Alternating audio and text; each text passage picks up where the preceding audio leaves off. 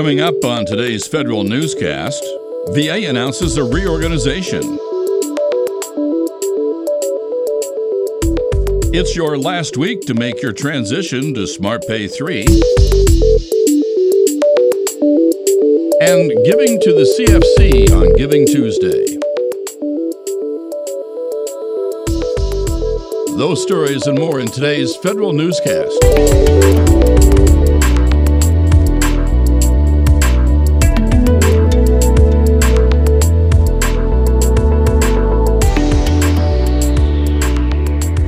Welcome to today's federal newscast. I'm Terry Wing. The Veterans Affairs Department is realigning the Health Administration to comply with the President's Reorganization Executive Order. Several programs and offices within VHA will move into 5 broad functions: population health, healthcare education and training, research and academic affiliations, engineering services, and human resources. VA Secretary Robert Wilkie says the reorganization will alleviate some administrative burden on VA's networks and hospitals. It's not enough for the Office of Personnel Management to claim it's being innovative in the performance management space. That's the message from the Government Accountability Office.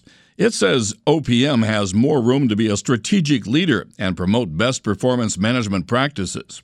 Agency Chief Human Capital Officers say they're looking for more research about what works in managing their employees. Federal supervisors might want to give their employees a little leeway if they're shopping online tomorrow. More now from Tom Temin in today's Management Report. Many will find those online deals irresistible during business hours. But on Tuesday, employees might be shopping for something else, namely a worthy charity they'll make a payroll deduction to support. Tomorrow is the combined federal campaign's annual Giving Tuesday, part of a broader movement to counteract the season's consumerism. So cut them a little slack. The annual pledge season extends till January 11th.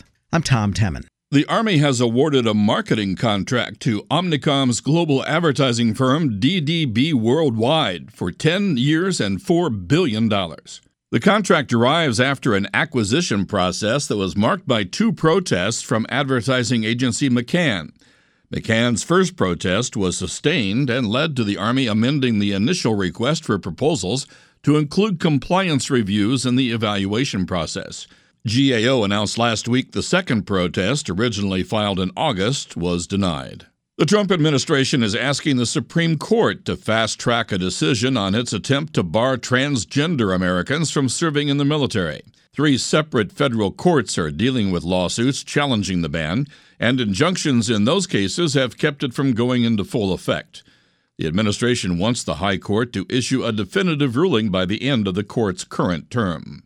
The Navy's inability to move submarines in and out of shipyards on time has cost taxpayers an extra $1.5 billion over the past 10 years. That's according to a new estimate by the Government Accountability Office. GAO says the extra costs come from ships and their crew sitting idle while they're waiting for maintenance instead of performing operational missions. The GAO report released on Monday resulted from a congressional direction to review the readiness of the Navy's attack submarine fleet. The Pentagon's plans for its upcoming cloud computing contract may be bigger than what's advertised. Federal News Network's Jared Serbu has details. In public, DoD has repeatedly pushed back against industry claims that the JEDI contract would be winner-take-all, including by saying it would only account for 20% of its demand for IT in the cloud. But as part of a bid protest, the department acknowledged it wants 80% of its applications to move to JEDI. The Pentagon says both figures are accurate, but the 20% figure only accounts for data hosting costs, not the number of systems the department plans to migrate. Jared Serbu, Federal News Network. The Justice Department's Inspector General says the security clearance backlog is not necessarily an obstacle for the Justice Department to bring in employees with mission-critical skill sets. Justice's Inspector General says the department is using a waiver process to help expedite the onboarding of new employees and giving them an interim security clearance. The IG says, however, that is not a long-term solution, as Justice continues to struggle to recruit employees with expertise in cybersecurity and medical areas. The Senate Homeland Security Governmental Affairs Committee has scheduled a vote on the President's 3 nominees to finally fill the Merit Systems Protection Board. The committee needs to vote and clear the nominees in the full Senate by the end of the year. The President otherwise will need to appoint new nominees in 2019. MSPB has lacked a quorum since January 2017. Employees with government credit cards have less than a week to finalize their transition to SmartPay 3. The General Services Administration, which runs the program, says the new government purchase cards go into effect on November 30th. Between now and then, GSA says users should continue to use their existing purchase cards and cancel all reoccurring charges on those older cards. Contract maintenance remains a high-risk area for the Energy Department for the 28th straight year. Energy's Inspector General says despite nearly 3 decades of calling attention to how the department oversees more than 14,000 contracts worth more than $25 billion, several problems remain. The IG says it has identified continued vulnerabilities with project and vendor oversight, as well as less than adequate subcontract reviews. Contract management was one of 7 top management challenges highlighted by the IG. U.S. Citizenship and Immigration Services gains a permanent IT security chief. More now from Tom Timon in today's IT report. Shane Barney is named Chief Information Security Officer effective Sunday, removing the acting from his title after 2.5 years. Before that, Barney was chief of the agency's intelligence branch. Earlier, he'd worked there as a contractor.